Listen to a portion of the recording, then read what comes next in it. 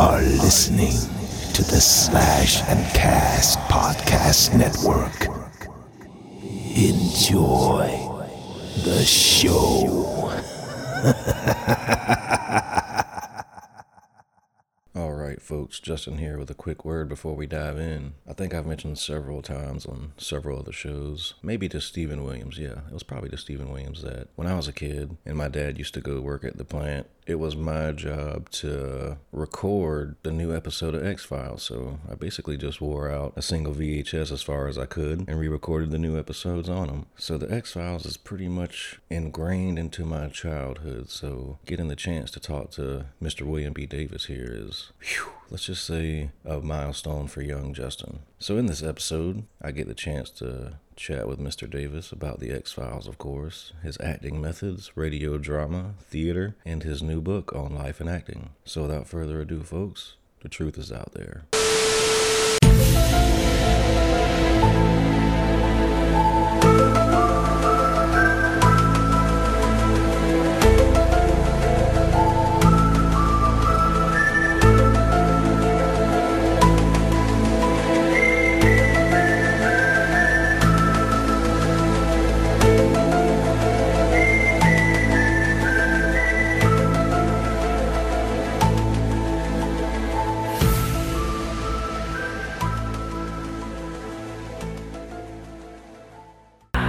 Greetings, boils and ghouls. This is your comrade, the Crypt Keeper here, reporting dead from the sanctuary of the strange.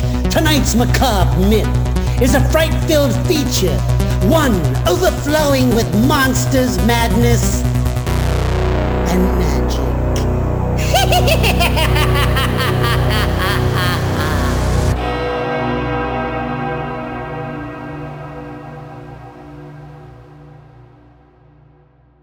Just to get started here, William, so we have a sort of platform to jump off. Take us back in time to when you were a child. What sort of books were you reading? What were you creatively into? Were you building forts? What's the scoop? You mean when I wasn't smoking under the bridge? Right.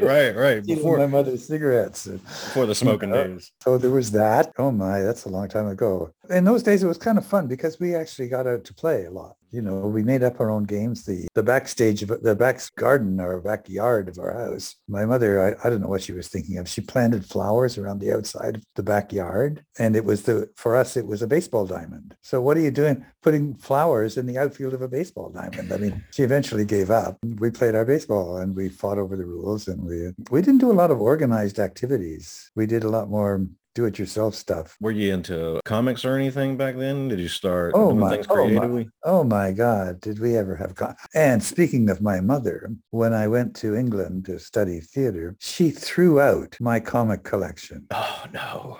Which would be worth hundreds of thousands now, I think. Oh no. Yeah, mothers, they just don't understand. So yes, did a lot of comics. Even, we even played pop music on 78 records. So that goes back a ways. It just so happened that my cousins ran a theater company, a summer theater company in the basement of our house. Or at least that's when they rehearsed. One day they needed a boy of about my age and for a play they were doing. And I was handy. So here, Bill, you do this. The rest is history, as they say. The rest is history, definitely. I see that you were involved in radio dramas really young. How was that as a kid? I still listen to those old radio dramas to this day. That's one of my favorite pastimes. Yeah, that was my big introduction. Once I'd done this play, then I got an acting teacher, and they recommended me to the CBC for auditions for radio drama.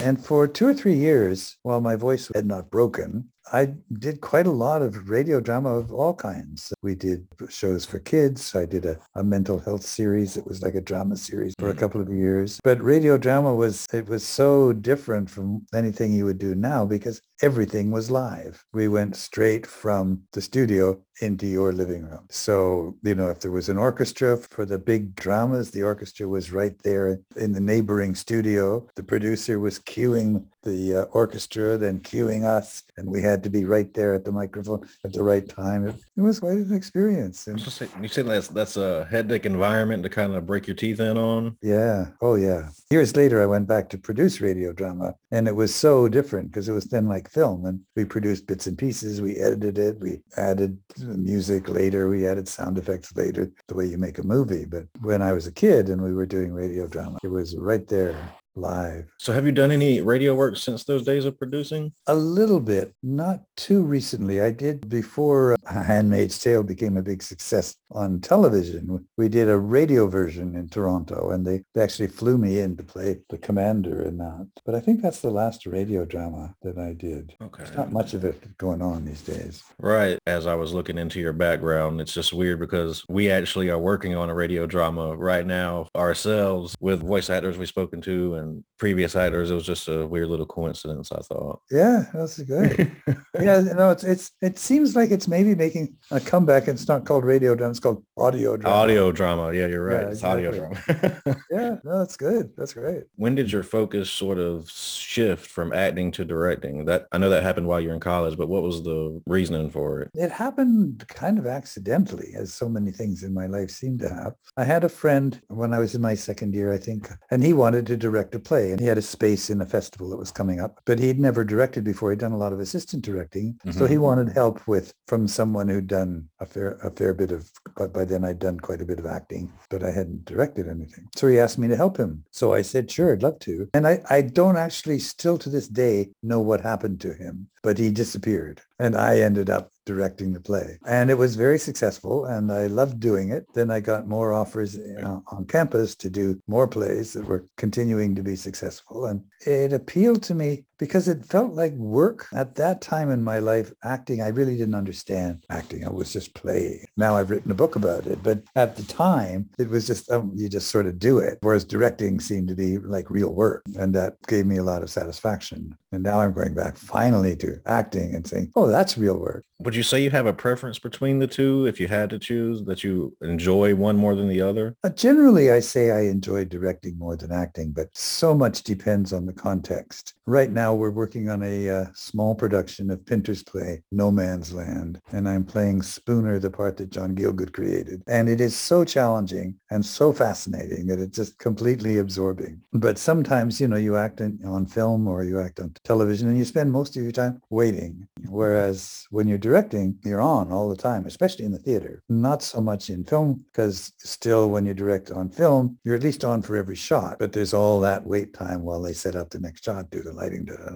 So it seemed what keeps me busiest, I guess, is what I like the best. I see. So does your approach differ whether you're on stage or on screen? What I often say about film acting is that you have to do a lot of the work that a stage actor gets to do in rehearsal, you have to do at home. You have to do it on your own. Mm. So you have a different level of preparation as a film actor. And it's there's mixed blessings. I mean, obviously in the theater, you have to be loud enough to be heard, et cetera, et cetera. In film, sometimes some actors are so quiet, I can't even hear them talking because the microphone does the work. So you don't have that vocal pressure. You also have that intimacy sometimes that you're really close, except there's a catch to that. Because so often when you think you're really close, the other actor actually is not there, or they're standing behind somebody, or there's, you really got on somebody's eye line. Whereas on stage, they're actually there. There's all really happening right now in real time. I love those film directors that actually create scenes, but like they're usually 2 shots or whatever, and the scene is really happening as you see it. So they're not reacting to the cue they heard when the other person did their coverage. They're reacting to what I, as the audience, am seeing right now. Would you say that since you started as an actor, that your time as an actor has helped you in the directing chair sort of work with actors? Oh, absolutely. Absolutely. That was actually kind of how I started into actor training, was after, we talked about my beginning as a director at university. And then I went on to study acting in London, not so much because I thought I was going to be an actor, but because as a director, I wanted to know more about what the actor does. And then I've continued to explore what does the actor do. And that's continued to be absorbed into what I do as a director. So how did we get from, I know you got your theatrical start in Canada. If my timeline's off here, feel free to correct me. How did you get to the National Theatre of Great Britain? Well, I went from University of Toronto. I spent 1 year kind of freelancing after I graduated. And then the year after that, I went to London and studied at LAMDA, one of the major theater schools in London. And then when I finished my year there, I wrote 40 letters, I think, to every rep company I could find in the country, offering myself as a director. I got 10 replies, 4 meetings, and 1 job. And from there, I went to Chesterfield, which is in the Midlands of England, as a director. And then from there, I went to the Dundee rep after that as a director, and then back to London doing some teaching, and then, well, and quite a bit of directing in other theatre companies, and then ended up at the National Theatre. So what would you say are some of the primary differences between working on theater in Canada and the UK? The differences probably aren't that significant now. What's significant, the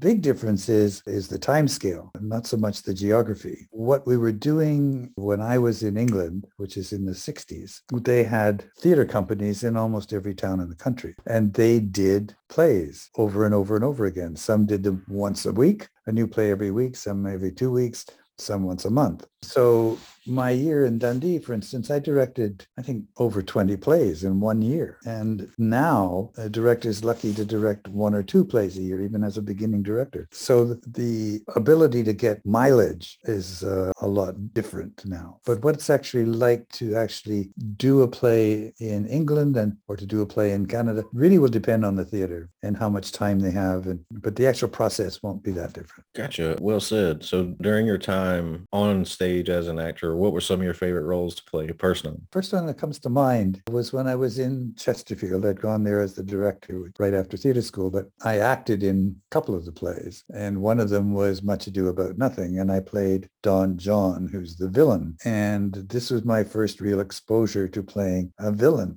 I did what seemed obvious to me. I made him the hero. I looked at the story from his point of view, how he had been wronged, how he had a right to do what he had to do, and justified his behavior. And the smoking man followed. Speaking of, how did you land your first professional screen role? Did a few little things when I was working at the National Theatre School of Canada. This is in Montreal. There wasn't much happening in terms of film production, but there were a couple of things, and every once in a while I would fill in, but it was nothing very significant. And then basically I was either directing or teaching acting for maybe 20 years after that. And finally, actually, it came out of learning more about acting. I did some acting classes to learn more what other teachers were doing. And found, well, yeah, I wasn't that bad at it. So I thought, all right. So I got an agent, and she put me out for stuff. I guess my first biggest role would be in, what's the name of it? David Cronenberg was one of his first major features, and I played the ambulance driver. Dead Zone. Dead Zone. Dead Zone. Okay. Dead Zone. So I played the ambulance driver, and it was pretty interesting because we shot at Niagara-on-the-Lake, which was in the winter. It was about 30 below zero. Fortunately, I was the ambulance driver, which meant that between takes, I could go in my ambulance. But the poor background people were just out in the freezing cold. It was quite horrific. Anyway, I didn't know much about film production at the time, and I don't know how I did with my 4 or 5 lines, but none of my 4 or 5 lines survived the cutting room floor. So you can watch that film as long as you want. You won't see me ever. So I'm not even in it driving the ambulance. How was David Cronenberg back in those days? Have you worked with him since? I have not worked with him since. I'd love to. I found him very personable. Found him, even though my role was quite minor, although I guess because of my theater work as a director, I was not a minor person, but the role was quite minor. And I found him very companionable and easygoing. And he's one of my favorite folks to listen to, just talk about films in general. He's got a lot of interesting opinions. Yeah, I would think. So when it comes to the X-Files specifically, was that just a typical job? So you got called up by your agent, you got to read for this role? Yeah, I was really busy. I was running my acting school at the time and just doing some gigs as they came along. And so I was called for this thing about alien abduction. So that wasn't going anywhere, I didn't think. But anyway, I didn't actually read for the role I played. I read for the senior FBI agent. I don't know how well you might remember. Skinner? No, this was before Skinner even came on the show. I've forgotten the name of the character, but that first first interview in the pilot with Scully and the head of the FBI, and there's two people sitting beside him. One of them was the senior FBI agent, and he had 3 lines. And I didn't get that part. I got this other part with no lines. Yeah, we've laughed about that a lot over the years, but I laugh about it more than he does. When you learn about the character that you're going to play on the X-Files, what is your personal approach to the character to sort of fill him out? Well, the basic principle of my technique of acting is there is no he, there's only me. So it's going to be me doing what this character does. So I'm not trying to find the essence of some other being, which is a good thing because I don't actually believe in essence anyway. I'm trying to find out what would make me do what this character does. How would my life be different? How would my background be different? What would put me in this situation to do these things so that I want to do them? With X-Files, of course, I knew nothing. They had no Bible for X-Files. I don't know. So many series now have a Bible with character descriptions and plot lines and whatever. They didn't have anything like that. I don't think they had any idea who this non-speaking person who smoked cigarettes was going to be, or if he was going to be.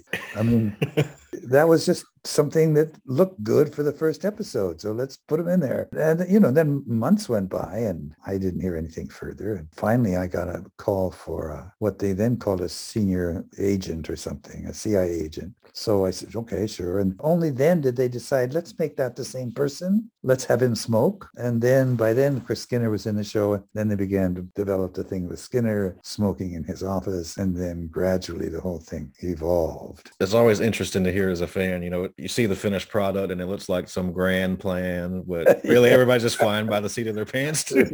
I don't think it's true in every show, but a lot of that was the reason for the success of the show is that they could go with what was working. They weren't locked in a plan. And a lot of what my character developed was because Gillian got pregnant. So what are they going to do? She's pregnant. Oh, I know. We'll have her kidnapped by aliens and we'll start this whole abduction thing. And who's going to be dealing with that? Oh, that guy who smoked, and here we go.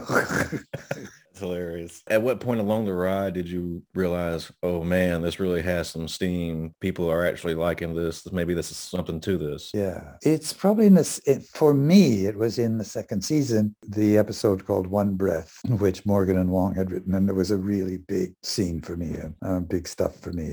And that was kind of where the character kind of really entered into the story. But still, it was still not sure it was going to go big time. It was early stages of the internet, and there was this great number of dedicated fans who watched it every Friday night and talked to each other afterwards and wrote their fan fiction and did all their stuff. It might not have survived without them because it wasn't an immediate success. Right. But it had this following, and this following grew, and then boom. And then finally Fox decided to put it on Sunday night in prime time, and then we're away. So I spoke with Stephen Williams, who was one of your co-stars on the show. Yeah. And he really enjoyed you guys' time together. He thought that maybe Mr. X, since, the name of the show was called The X-Files, of course, that the character got cut off a bit too soon because of some things that were going on behind the scenes, maybe. Did you hear anything about that, or do you know what he could be referencing? I don't have any gossip on that. Okay.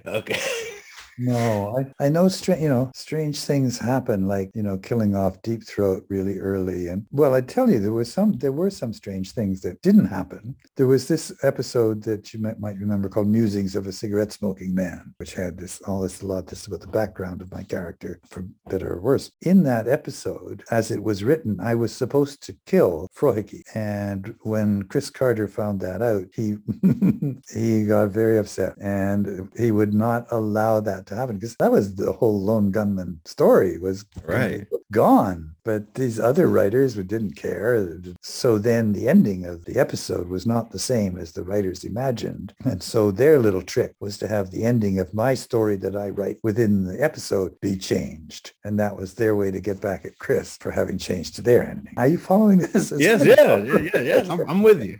Okay.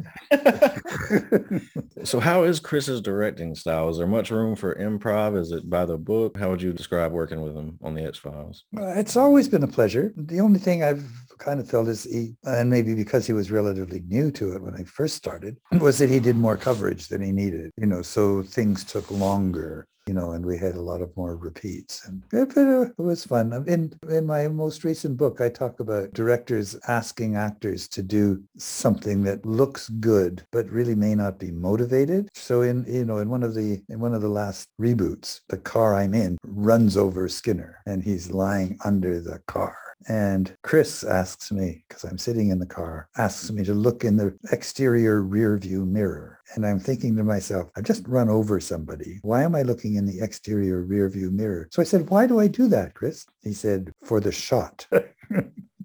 And it's true, it worked. It was a good shot. But as an actor, those are the things you have to deal with. Okay, so how do I justify that as an actor? What were your thoughts, I guess I should say, initially when the series was revived, when you got that news? I was not totally surprised because so many fans had kept saying, when's the next movie coming? Or they seemed to be sure that something more had to happen. But I was doubtful. Mm-hmm. And if anything, I would have expected another movie more than another series. But anyway, it happened. And for me, why not? Right. It's fun to do. It's good coverage. It's good publicity. It's good money. I'm in. Checks all the boxes. Yeah, exactly. So, William, you've mentioned your acting school several times. Hypothetically, I'm a student of yours. Day one, lesson one. What do you want me to walk away with? That's a good question. Bringing yourself to the work. But how do we do that? For instance, I have this simple exercise I do on the first day often. I put a cup on a chair in the middle of the room, and then each student has to come in, pick it up, and to leave. That's all they have to do. But that's a lot harder than you think. Yeah. Because they always want to act. They always want to be something. They always want to be doing something. Like I remember once we were shooting something and there was another shoot going farther away. And in this other shoot, there were background people walking along a street or something, walking along a walkway. And so they would walk along the walkway, then they would cut, they'd go back to the beginning, and they'd shoot it again, as they repeat the shots. Mm-hmm. And I could tell every time which way was the way they were acting and which is the way they were just going back to number ones, because they would walk. Now I am walking. Now I'm just going back. And getting that simple relaxation of being yourself in an imagined situation is kind of at the core of what an actor does. So there's kind of exercises to try and lead into that.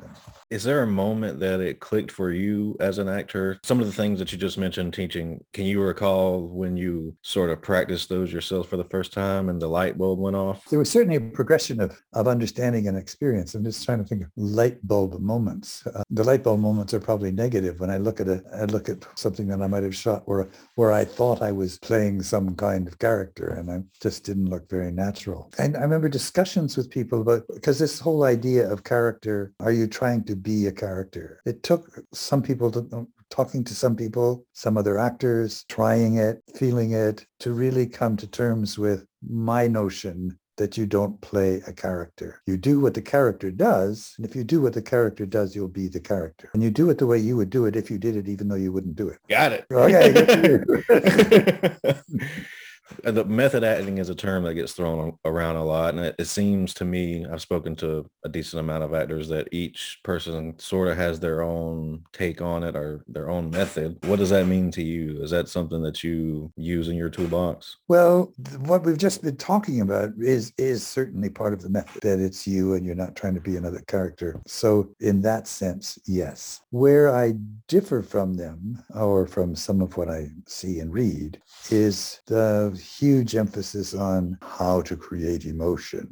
And I don't even like watching it, I'm so tired of, I love detective crime drama, but I don't need to see the scene where they tell the parent that their son has just died. I don't need to see that. But the truth is, it's not real what they do. Because when you tell the person, yes, in these scenes, the actor who's done all their emotional preparation then does their big emotional scene. Judi Dench was in one of those, and she didn't bat an eye. She just went cold and went boom. People don't react like that right away. I mean, I remember when my girlfriend and I, at the time, I had some skin condition and the doctor thought it might be AIDS. She didn't cry. She said, okay, we've got to work this out. We've got to deal with it, Right. Yeah, eventually you cry, but not necessarily right then. Right. There's a time for processing in your brain before the emotion kicks in. Yeah, like who do I have to invite to the funeral? Yeah. 'Cause stuff like that comes up. Mm-hmm. So the emphasis on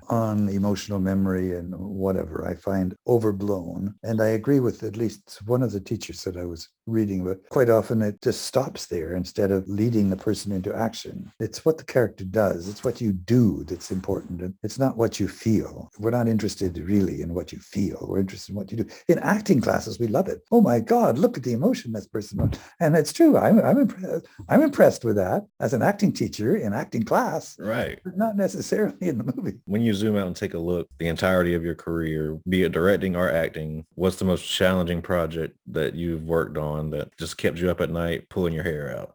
Well, I could make the Blythe comment, say the next one. When I'm working on now. That's not necessarily untrue. No, it's not, because of the play that we're doing. No Man's Land is one of the most challenging plays in the English language, I think. No, there have been times when and this is where when you ask, do I prefer acting or directing? Been occasions, at least one that I think more than one. Whereas an actor, I'm with a director that just wants to dictate a performance, wants you to do this now, do that there, and just imposes and doesn't even impose well.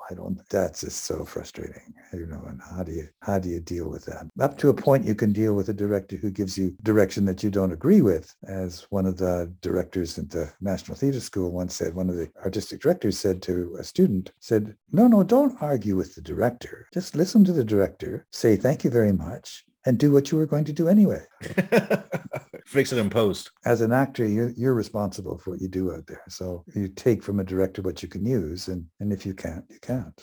So what would you say has been the best piece of acting advice that you've received throughout your career? I would say I think I'm repeating myself now, but I would say here's how I describe it in my book, for what it's worth. When we were kids and we were at the summer cottage, we had one day in the summer where we were allowed to do anything we wanted. It's the day we could do whatever we liked. We didn't have to do our chores. We didn't have to do this. We could do anything we wanted to do. My mother never tired of telling her friends that we ended up doing exactly the same things as we always did. But the difference was we felt like we were doing exactly what we wanted to do. And this is what you want as an actor. You want to be coming onto the stage or into the shot and feeling you're going to do exactly what you want to do. And what you want to do just happens to be or not to be. That is the question, whether it is nobler in the mind, or whatever the role is, that's what you want to do. And that's the direction you try to work to get to.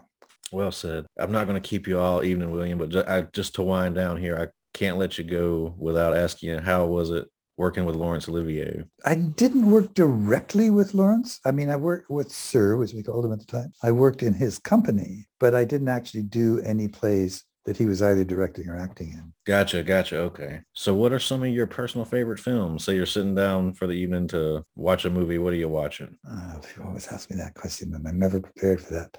Because I've got a bunch of DVDs now that have just come in that I shouldn't have got. I should have got, I lie. I should have got them a month ago because they're screeners for the Screen Actors Guild. And I should watch them before I vote and then tear them up. But because of the pandemic and the border between the US and Canada, they actually arrived last Friday, a whole pile of DVDs. So we've got all the Oscar nominees, all of those. So we're settling in for quite a bit of watching. But so far, I have to admit the Oscar favorite of mine was West Side Story. I just loved it.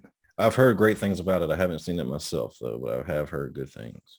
Yeah. What's on the horizon for you to wrap up here? Is there anything in the pipeline you got coming? Well, my new book called On Acting and Life is released on May 3rd. So that's kind of the major thing I've got going. Season 2 of Upload on Amazon is actually just been released recently. It's playing now. And we will shoot season 3 in the summer. The Midnight Club, which I just sort of bookend now as a mysterious character in the background, has not been released yet, but will shortly. It's Netflix. And season 2, my character is supposed to become a major part of that story.